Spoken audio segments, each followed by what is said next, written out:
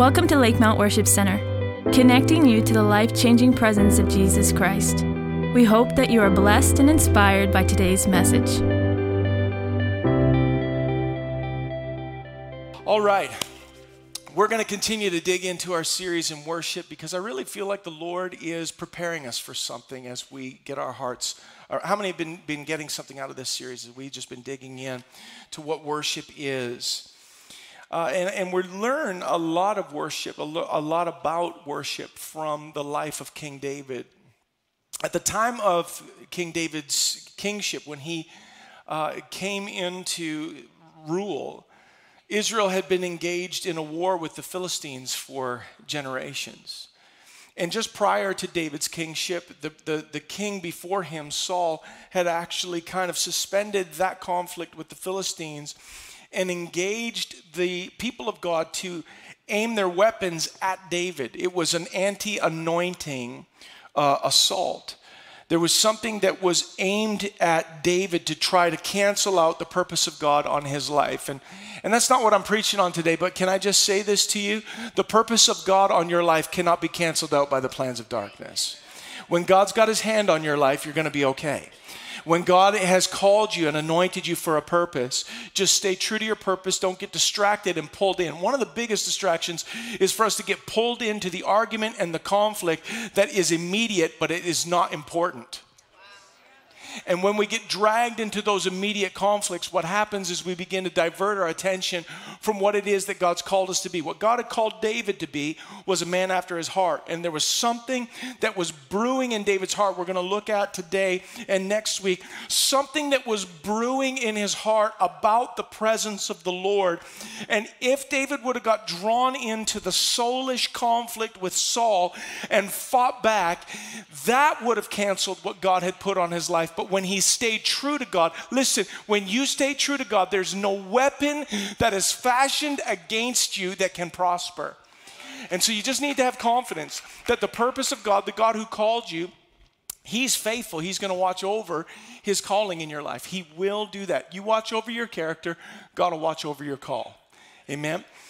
So David now comes into leadership. This is just setting the context for where I want us to go in the Word this morning. That when David comes into leadership, he's now going to be leading the people that for a number of years, 7 to 10 years, had been aimed against him. And so now he is their leader. And so there's some shifting of loyalty that needs to happen. There's some shifting in direction. But this conflict with the Philistines has been lingering in the background. Just prior, and I'm trying to set some context here for you. I'm not trying to talk way above your heads, but I just want you to kind of get the context. Before the judgeship of Samuel, the Ark of God's presence in the Old Testament, known as the Ark of the Covenant, the Ark of the Testimony, the Ark of the Presence, it's all the same thing. This ark that God had instructed Moses to build and construct, there's movies that have been made about it, Raiders of the Lost Ark, all of this. That ark in the Old Testament was where God's presence was housed. And so this ark of God's presence was meant to be the centerpiece of God's people. That's the same as it is today. God's presence is meant to be the central point of who we are and what we gather around. His presence. And so the ark of the presence, before Samuel's judgeship, the ark was taken. It was lost to the Philistines. And when the Philistines attempted to take this ark of the presence of God and simply reduce it to a trophy of war, they thought what they would do is they would take the ark of the presence of the living only God and put it in the temple of their God, Dagon. And when they put the ark of the presence in that temple, their God Dagon, the next morning when they came in to check on it, their God Dagon was fallen face first in front of the ark. I love it. I just think that's cool. Nobody pushed it over. It was the presence of God. So if you want a theology of getting slain in the Spirit, there you go. Okay. So, where's that in the Bible? There you go. Okay, so, and then they just, they were like, oh, it must have been an earthquake or something. They put it back up. And the next day, it fell again, and its arms were broken off. And this thing was laying prostrate in the presence of the Lord. Not only was that happening in the spiritual realm, in that dark, demonic place of worship, the presence of God bringing light and bringing submission, but also the people of the Philistines were actually breaking out in tumors. Okay? Now, I'm giving you a lot of history before we get to the text. You're like, wow, those sermons. Okay, so there's tumors that are being afflicted all over the people. Okay? And people did the math. They were like, wait a second, I think there's something about the God of Israel and that ark that they call the Ark of the Covenant or the testimony or the presence, that is, there's a line between that and our God falling face first and its arms breaking off and these tumors. And so what they did was they took the Ark of the presence of God, they put it on an ox cart and slapped a couple of oxen in the butt and said, head that way. And so the oxen carried and dragged the ark of the testimony on a cart back to the people of Israel. And so for about 40 years, it remained at the home of Abinadab on the border of Judah, just near the territory of the Philistines. Okay, so again, I'm just setting a context now. This is the ark of the presence of God. This is during the judgeship of Samuel. The entire reign of Saul, the ark of God's presence remained at Abinadab's house, and he never once made any motion toward it or placing it where it rightfully belonged. It wasn't in King Saul's heart to have a priority for the presence of the Lord in worship. And that less priority for the presence of God, higher priority for himself was his undoing. That he became proud in himself. And eventually, God took the kingship from him.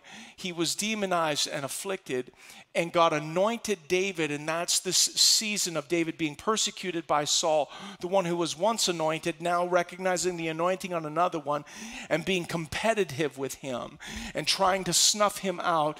All the while, the ark of God's presence remains at a guy named Abinadab, remains in his barn.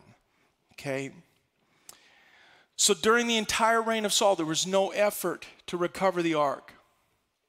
I just want you to understand there's no effort to make the presence of God central to the people. When David became king, it was his top priority. This was what was preoccupying his heart and his mind all from the time that he was anointed as a young boy, while he served Saul, and then while he ran from him, and while he awaited the people's anointing. He'd already been anointed by God, but he needed the people to anoint him to lead them. All while he waited for that, what was in his heart, top priority, we can see it by his actions, not just his words. He went after the ark of the presence of God. That was the first thing that he wanted back, to make the presence of God central to the people of God. So when God says that he wants a man after his own heart, we can learn from such a man a priority for the presence of the Lord. And so David has been waiting. The ark has been in captivity for has been in neglect for 40 years. The people have been, led by a corrupted leader, and now David, top priority, wants the ark of the presence front and center. That's a good heart. How many would agree with me? That's a good heart. That's a heart after God. In 2 Samuel chapter 6, you can go there, and we're going to look at some verses just after where I'm just continuing to set the context here this morning. In 2 Samuel chapter 6, the ark of the presence is top on David's list. And so he goes to Abinadab's house, and he gets the ark of the presence, and he places it on a new ox cart, and then he gets all of the people to come and celebrate. And the Bible tells us in 2 Samuel chapter 6, verse 5 and 6, that the people with David were celebrating. They're all worshiping.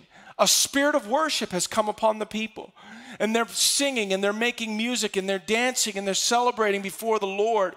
And then the oxen stumbled. They're going down this dirt road, and there's some kind of, maybe a rock or a divot, and the oxen stumbles, and as it stumbles, the ark of God's presence begins to slide off of the ox cart.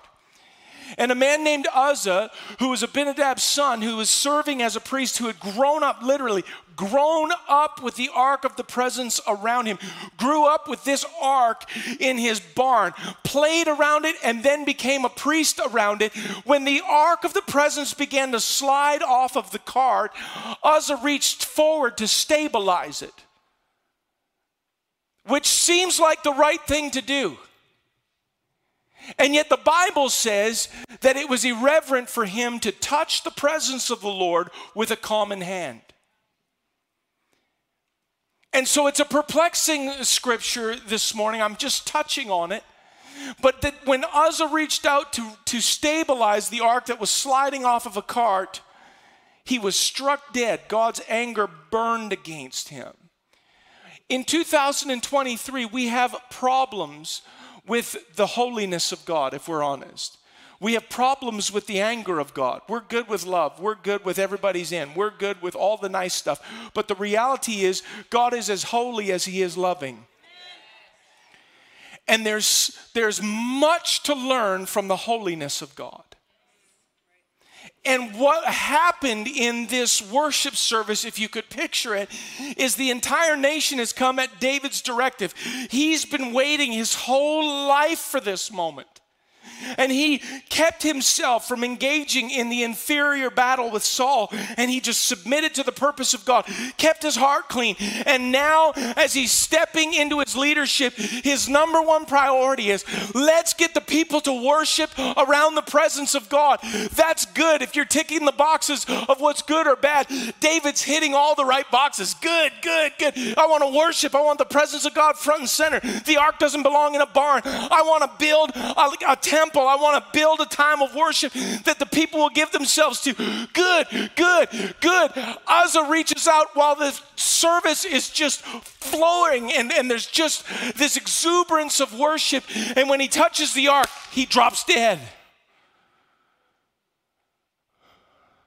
That changes the whole tenor. That changes the whole mood and feel. That, no doubt, perplexed David. And in fact, Scripture tells us David was angry. It's understandable. Sometimes we can't understand the ways of God, and our emotions run out in front, and we don't understand him, and so we react. And David got angry. And in this moment, he really didn't know what to do. So he just said, take the ark over to that guy's house. Obed-Edom, just sent it over there. And David went home. But something, obviously, it's not written in the text, but something had to have been stirring in David's heart. This longing for the presence of the Lord didn't dissipate, but there was confusion around the holiness of God. And I think that still lingers. We sometimes are perplexed by the ways of a holy God. And our job is not to put him on trial. Our job is to submit and learn and yield to his ways. And so David now sends the ark over to Obed-Edom's house. And I can only imagine what these 3 months felt like for him. The heart of a worshiper, the heart after God. Maybe checking himself, praying, Lord, what did we do? Maybe going back through Scripture and saying, what did we do wrong? And the Bible doesn't say the lesson came to them or how the lesson came to them, but it tells us that on the second attempt that we're about to get to, where we're going to focus our attention today, they handled the ark differently.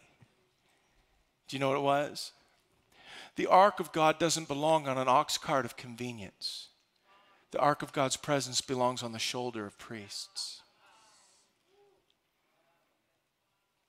And when for convenience and expediency and to look like the way the Philistines sent the ark to us is the way that we'll take the ark to God, when we start steering the presence of God according to our own desire and what we want to do in 28 minutes,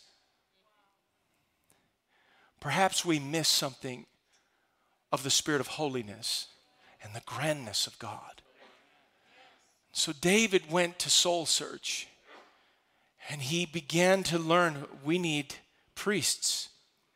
We need consecrated lives, what we were talking about last week, a life of consecration. We need people who are set apart, who aren't just living like everyone else, but who understand to carry the presence of the Lord demands that I leave some things behind because I'm going to ascend this mountain. Because I'm going to go closer to God means I can't be as close to the things of the world as I once was. And so we need some priests who have sanctified shoulders, meaning they're living a clean and holy life, and they'll carry the ark of his presence. And while he's doing his research and while he's praying, a testimony comes. And the knock at the door comes. That's our context. Go with me now, 2 Samuel chapter 6, verse 12. Now King David was told, the Lord has blessed the household of Obed-Edom and everything he has because of the ark of God. And something in that moment jolted to life.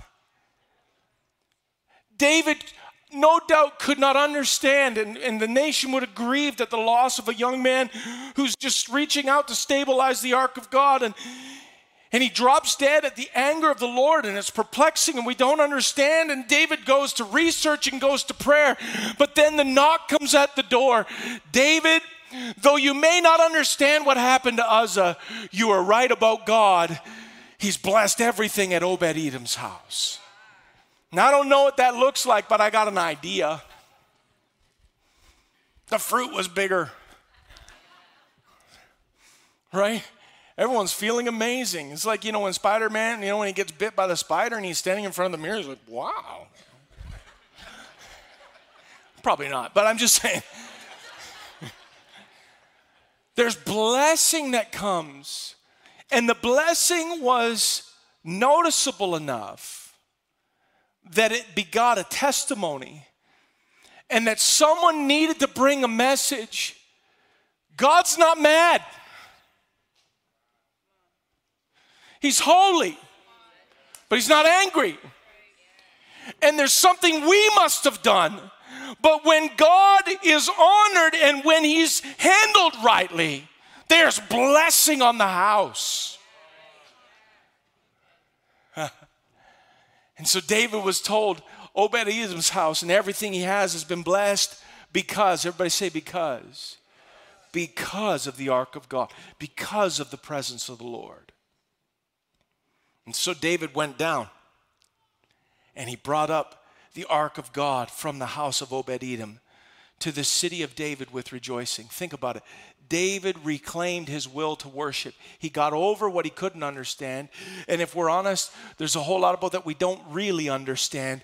But yet, when he saw what was good and what God was blessing, he chose to lean toward the blessing instead of leaning toward the confusion. Everyone who's tempted to deconstruct, take a lesson from David. Lean away from what you can't understand. I'm not saying turn your brain off. Just lean toward what you can understand in the goodness of God. It might stand to reason that God is so big, even if he tried to explain himself, you wouldn't get it. At least I wouldn't. He's big.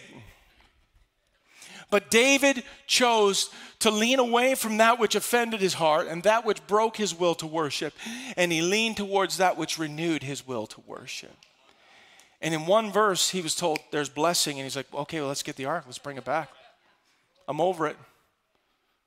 Let's build this dream that's been building in my heart all this time. Let's go for it. And so verse 13 of 2 Samuel 6, when those who were carrying the ark of the Lord had taken 6 steps, he sacrificed a bull and a fattened calf. Many theologians believe that wasn't a one-time thing. Many theologians believe that they didn't just take 6 steps and then sacrifice. Many theologians believe every 6 steps they sacrificed to the Lord.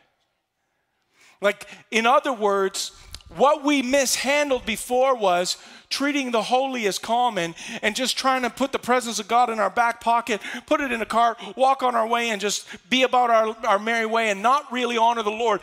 And something shifted in research. It needs to be on the shoulder of priests, and we need to have an attitude of sacrifice, and we need to be mindful of what it costs to worship the Lord. And they sacrificed again and again and again as they made their way to the city of David. Verse 14, David, wearing a linen ephod, danced before the Lord with all his might. And while he and the entire house of Israel brought up the ark of the Lord with shouts and the sound of trumpets. The Bible's painting a picture. Everyone's just celebrating the goodness of God. This is a worship service where it's going off. David has stripped down to a linen ephod. Some people say David danced naked before the ark of the Lord. That's irreverent. That's not biblical. David was prophetic, not perverted. He was dancing in a linen ephod, meaning a servant's garment, meaning I'm setting aside the things that would draw attention to me as the king. I'm not trying to institute everyone do it like I do it. I'm trying to get lost in the crowd so that I can keep my eyes on Jesus. And I don't want you looking at me either.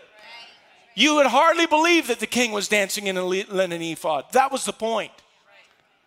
I'm trying to be lost in the crowd so that I can actually get lost in his presence. And the whole nation is being drawn up. This is a prophetic moment. There's an atmosphere that's shifting over the nation. Years of wandering under an unrighteous king, engaging in strange battles and forgetting about the presence of the Lord. David's heart was undeterred after his disappointment with Uzzah, and now he's bringing the ark in, and he's dancing before the Lord with all his might. In other words, he's not just kind of, bobbing his head. He's not, trying to look cool. He's going for it with all his might. David's like praise-ercising. He's having an aerobic workout as he worships the Lord. Verse 16, as the ark of the Lord was entering the city of David, Michal, or from here on, would you give me permission to just call her Michelle? The name meaning is the same. It's Michal, but I feel like I sound like a snob when I say Michal. Wow, I didn't know the pastor was Hebraic. Michal is the female derivative of the name Michael, which means who is like the Lord. Michelle is just a French version of the same name. Give me permission, just so we can stay in the story and not be like, oh, Michal, this guy's a literary guru. Michelle, the French wife of the king. As he built an alliance to take over the Europes. Okay. As the ark of the Lord was entering the city of David, Michal, the daughter of Saul, watched from a window. And when she saw King David leaping and dancing before the Lord, she despised him in her heart. Wow, that's where I want to spend a little time today.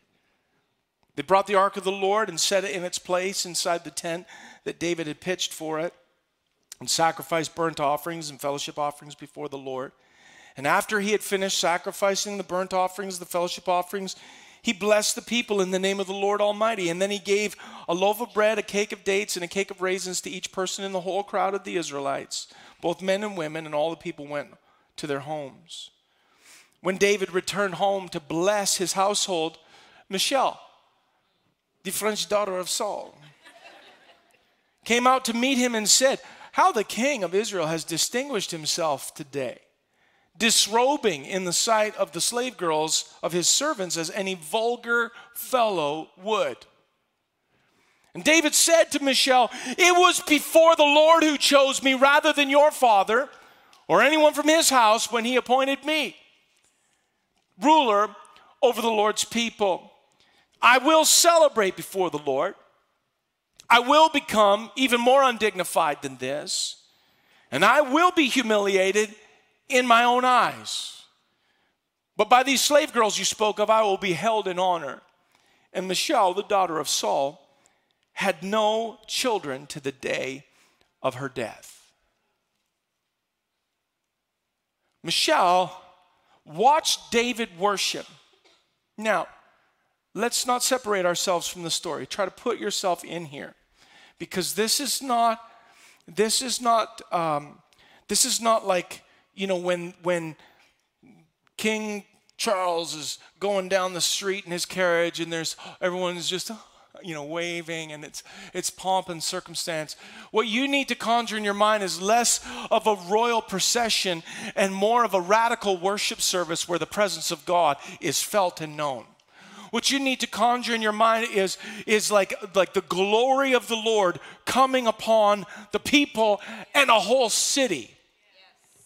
What you need to picture in your mind is that this is a setting that is the presence of God changing the way that everything looks and feels. And while the whole city, and the Bible says everybody's in on it, everybody's celebrating and dancing. It's not just this is exciting, you know, we just won a battle or something. This isn't victory of some sort. This is distinctly celebration and worship of the presence of the Lord coming to the center of the city and honoring God just for who he is. He didn't even do anything specifically. This isn't celebration. We got delivered. We won a battle. God didn't answer some big prayer. It was just, wait a second, the lights are on, God's the main thing, and revelation is hitting the city. And in that atmosphere where everyone is in on it, somebody isn't. Michal. And she's, instead of participating and instead of joining into the worship, she's analyzing. She's you know, looking at it going, I don't know if I like this. And seems like they could have coordinated some outfits over there, and I don't know if I like that trumpet player. He's kind of off a bit. I don't know if I like David dancing around in his linen ephod. And there's several things that are on my list, and David's going to hear about it when he gets home. And instead of being drawn in to the presence of God that is literally just outside the window, instead of looking and going, I wonder if maybe I'm doing the wrong thing, instead she's looking, trying to figure out what others are doing wrong in worship. Now, this might be helpful and useful to us as we dig into what worship is. Because sometimes the lessons that are helpful to us aren't just the examples of what is good to do, but sometimes we can learn from someone who did it wrong. And take a look and say, well, I don't want to cultivate that attitude. I don't want to respond that way. She despised, literally it means that she lost respect for. She looks at her husband who's just been established as king. First thing he did was capture the city of Jerusalem. Next thing he did was get the ark of God. In other words, he needed a place to put the ark. So he thought, best city I can think of, Jerusalem. And he went and captured Jerusalem, and then he went and got the ark. And this is the main thing. Let's worship. And so she's watching how her husband is going to lead. And instead of following, she's criticizing. She's observing. Why did Michal despise David? The reality is that we can't be sure. We can't say 100%. But what we can do is make observations from times when there has been criticism of worship and see if it fits. First thing is that I've observed and I think could be helpful to us is that extravagant worship highlights the blandness of others. Extravagant worship points out a lack of extravagance. The other day, I was trying to see if the antenna on the top of our house was picking up TV stations, and so I turned on the TV and just trying to get a signal. And the show that I picked up was The Price is Right. Now, I remember The Price is Right back from when I was a kid with Bob Barker, right?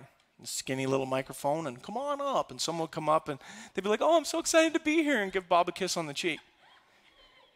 I don't know what happened from the time that I saw it as a child to now, but people are literally having a conniption. Like, their name gets called, and like, this lady does a cartwheel. She runs to the front and like runs around in circles, and Drew Carey's just standing like, ha, ha, ha, ha. I'm like, do they give these people Red Bulls when they walk in the door? Everyone's just losing their mind. Yeah, you win the TV. It's like, okay. That kind of exuberance really stands out to the guy who's trying to see if the antenna works and be like, calm down a bit. Like, it's just The Price is Right. But exuberance in the presence of God. When someone is worshiping the Lord with all of their might, it certainly, by cross-reference, would highlight someone who's really not doing anything at all. And that juxtaposition often causes defensiveness. And people can get offended and look at someone else who's worshiping really hard and be like, oh boy, this guy just thinks he's such a worshiper. This person over here just dancing and whatever, he's not even good.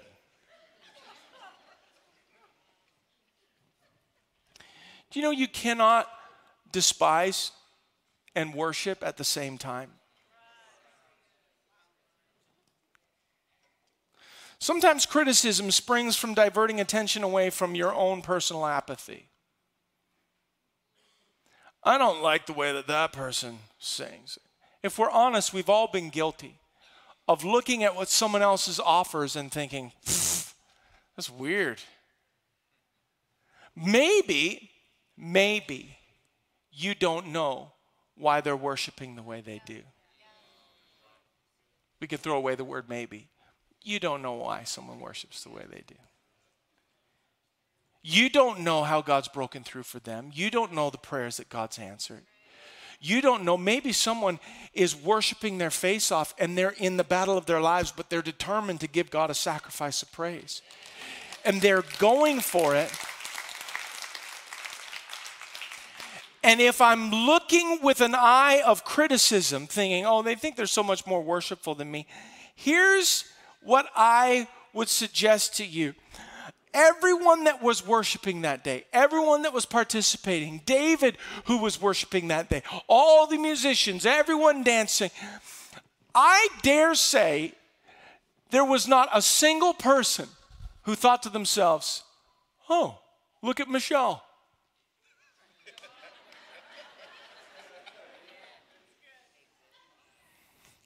What do I mean? I mean, sometimes we're thinking about ourselves more than anyone else is.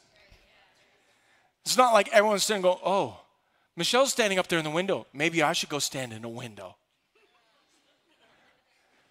We'll have window dressing worship. And while everyone else is dancing and going crazy, we'll just be like. See, we often think that everyone's listening to us and watching us. And so we need to make an assessment. When we see someone doing something more than us, I think what's important to learn from the life of Michelle is that the extravagance that highlights a lack of extravagance isn't something for me to criticize. It's something for me to just recognize somebody is seeing something about God, or they're grateful in a way that I'm not. And instead of criticizing, perhaps I could get drafted in. Perhaps I could allow myself to be drawn into the same spirit of worship. Second thing is when we presume to know someone else's motives, our focus is misdirected. God makes it clear in his word at the anointing of David, actually, that we, human beings, we look on the outside, but God looks on the heart. And so when we think that we can see inside of someone's heart, there's a word for that, biblically and theologically. When you think that you can see into someone else's heart, there's a word that describes that mindset. That word is wrong. You're wrong. You can't see into someone's heart. You can't see their motives. You can think you can. You could maybe even be like, I think prophetically God showed me. There's a word for that. Wrong. You just, God's, you can't see into why someone else is worshiping the way they're doing, okay? And so when you presume to know someone else's motives, your focus is misdirected. When we're more focused on the way that someone else is worshiping, we're no longer worshiping. That's a fact. I stopped worshiping to watch you. I stopped worshiping to listen to you, to criticize you. To be like, wow, tone it down, Debbie. You can't even sing. Sorry to any Debbie in the room. That was just a name that popped into my head. God bless all the Debbies in their worship.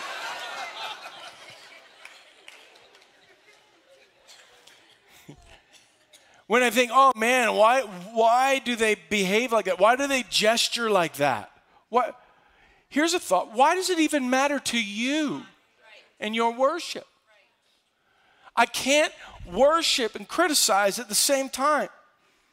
And judging the way another person worships is arrogant, specifically because they're not worshiping you. So it has really nothing to do with your assessment.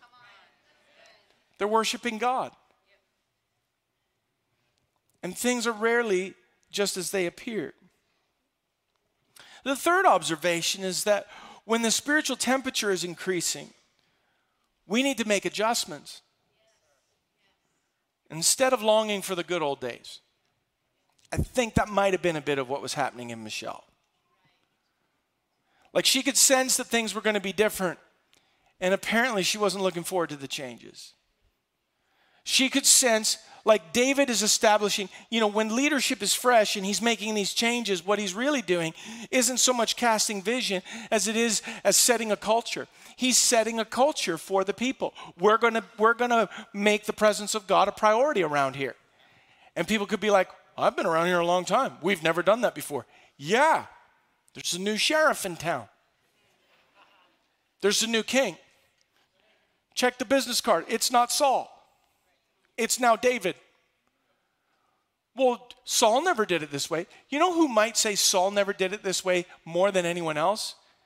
His daughter, Michelle. I'm an expert on royal behavior because I've grown up a princess. And so I know the way that things are supposed to be. And this shepherd boy who's been living in a cave for the last 7 years might need to come to my refining school. And I'm going to just help him grow as a leader. Isn't he so blessed that he married me? I'll teach him a thing or two about how it's done. And that's not how it's done. How do you know that's not how it's done? Because it's never been done that way before. Oh. I wonder if God has anything to say about doing new things.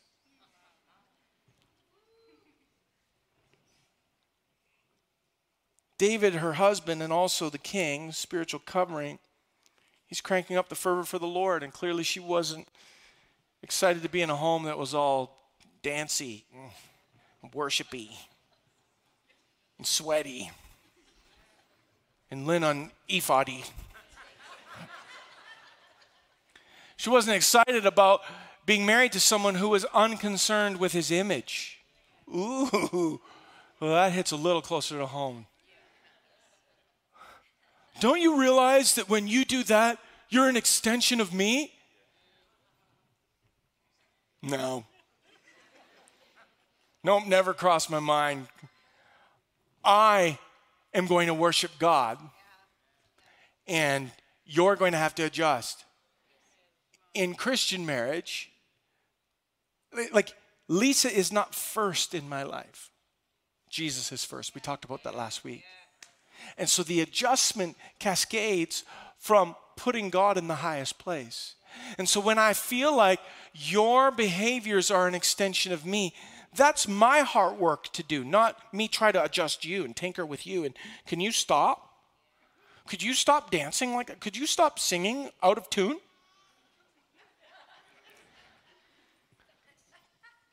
Could you stop sweating at church?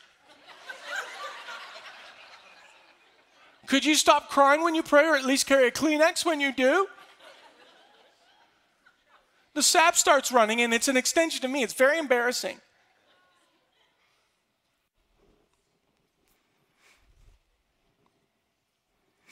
Trying to go hard after God and yet remain relatively the same is an oxymoron. You can't go hard after God and be the same as you are right now. We talked about that all last week. To go to the next summit on the mountain, I'm going to look different. There will be less that comes with me. And so as I proceed toward the Lord, expect changes. As you proceed toward the Lord, expect changes. And so when David, the man after God's own heart, becomes king, expect changes. The ark of the Lord stayed in Abinadab's barn for 40 years. David made it numero uno priority. Let's get the ark of God in the center of God's people. And she wasn't loving that. Connected to that thought is fourthly and finally, predictability is overrated. Michelle thought she was an expert in proper royal behavior. And as people, we process new experiences against the backdrop of prior experiences. That's just how we do it. Worship team can come. The problem is that we can often assume that the way that it has been is the way that it's supposed to be. Can I just say that again? Sometimes when we look through the lens of our personal experience tells us this is what is normal. But all of us have experienced an adjustment to what we think is normal. Maybe when you go to a friend's house for a sleepover as a child and you realize, oh, that's not normal. That's just what we do at our house. What they do at their house is different. And we are given culture and values and practices that when we routinely use them, it becomes what we think is normal. And so when we assess something new against the grid of prior experience, the new is seen as foreign and something to be rejected. Why? Because we've never done this before. And let's stay in the predictable form of this is like, that's not how we worship. Worship is for the priests over there somewhere. You can smell it when they're burning animals. Worship is like, it's like someone's job. You're a king. Kings don't do this. And they certainly don't do it in linen ephods. And you're dancing around like a servant. And everyone's just having this big exuberant party because a ark came back. Get a grip. That's not what we do. I know, because I understand how to predict the future based on my present and my past. And that's overrated. That can make us resistant to change. I've observed pastorally that often people can love the idea of being different, but really they dislike the process of change. I like the idea of change, but actually changing? I'd like to be different. Could God just touch me and I'm different? What if there's this slow death to the way I'm comfortable and to what is my normal?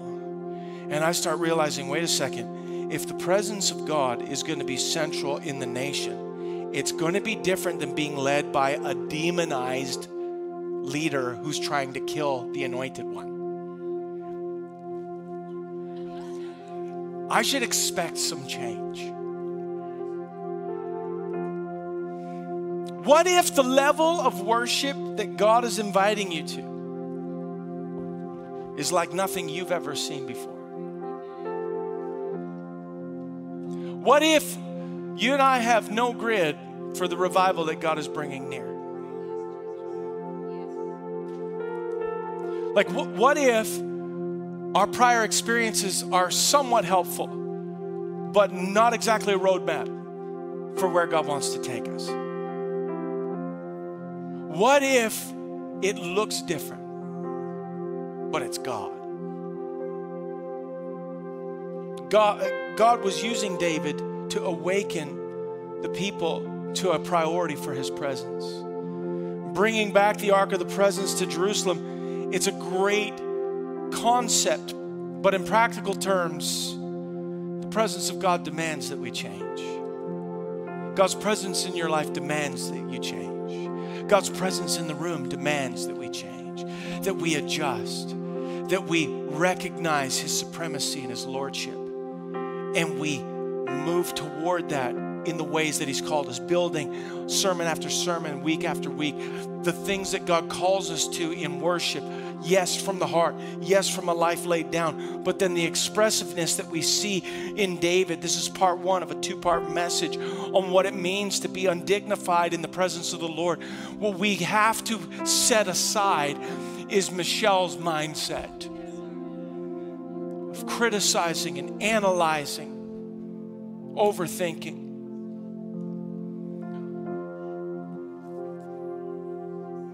Maintaining an unbroken gaze on Jesus is a challenge when everything just keeps on happening around you that was your normal, but now God's calling me into a new normal. He's taking me higher up the hill. When someone questions your sincerity, it can cut deep. Let's not separate ourselves from him. This is his wife, and she's criticizing his motives. I know what you're really about, trying to get the girls to look at you. That's what she's saying. Look at you out there dancing around, flexing your muscles while you dance. Seeing if the girls will go, ooh, this king's young and handsome. I know what you're about. That's a deep criticism. Thinking that he's got ulterior motives for dancing before the Lord with all his might and giving away gifts. Oh, it's all ulterior motives.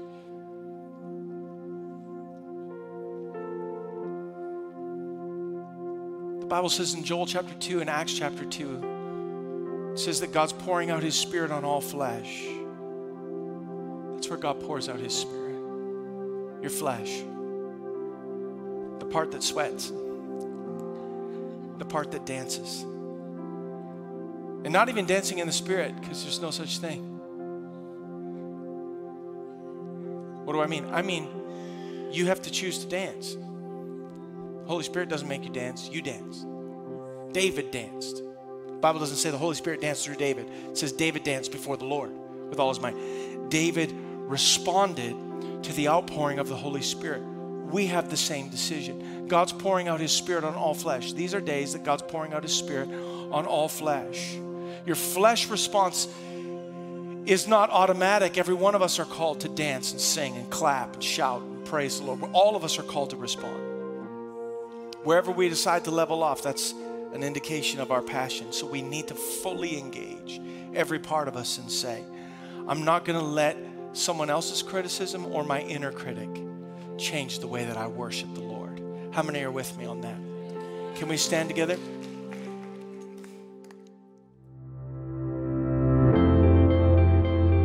Thank you for listening to today's message. If you would like more information on who we are, visit our website at lakemount.ca or download our app for your mobile device.